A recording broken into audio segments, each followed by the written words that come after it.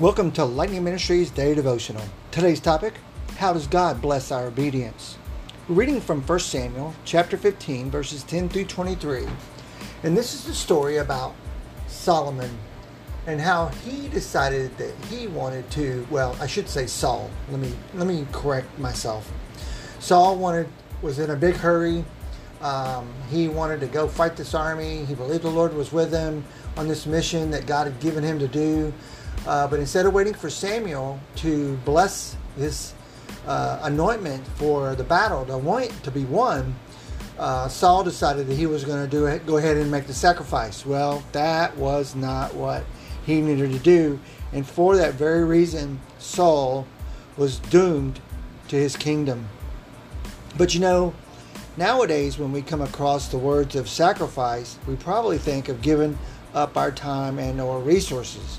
Not killing an animal on an altar and watching it bleed or blood pour out and smelling its flesh burn.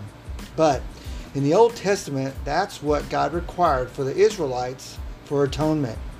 Now, sacrifice provided a way to purify the spiritual stain of sin and restore a right relationship with the Heavenly Father. Now, you and I think that this unpleasantness of burnt offerings would have made people hesitate before sinning so that they'd choose obedience instead of sin. But as humans, we have always wrestled with temptation. Just like Adam and Eve in Genesis 3 in the Garden of Eden, where God created a perfect world free of sin. And yet, God knew that we'd make mistakes. So he provided a way for us to be right with him, again, through the gift of the sacrifice and his son, Jesus. But of course, our Father would prefer that we didn't sin in the first place. But he always forgives us when we come before him with a broken and contrite heart. You can find that in Psalms 51:17.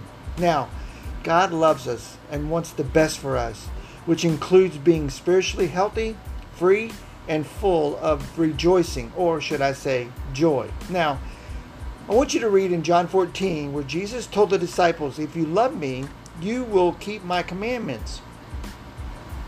Let us love and trust God enough to obey him, keeping our heart and conscience pure and our connection with him strong. I know that each and every one of us, and I can include myself, struggle with a distraction each and every day, whether it be ourselves, whether it be a sin, whether it be our family, our friends, our jobs, our church, whatever it may be.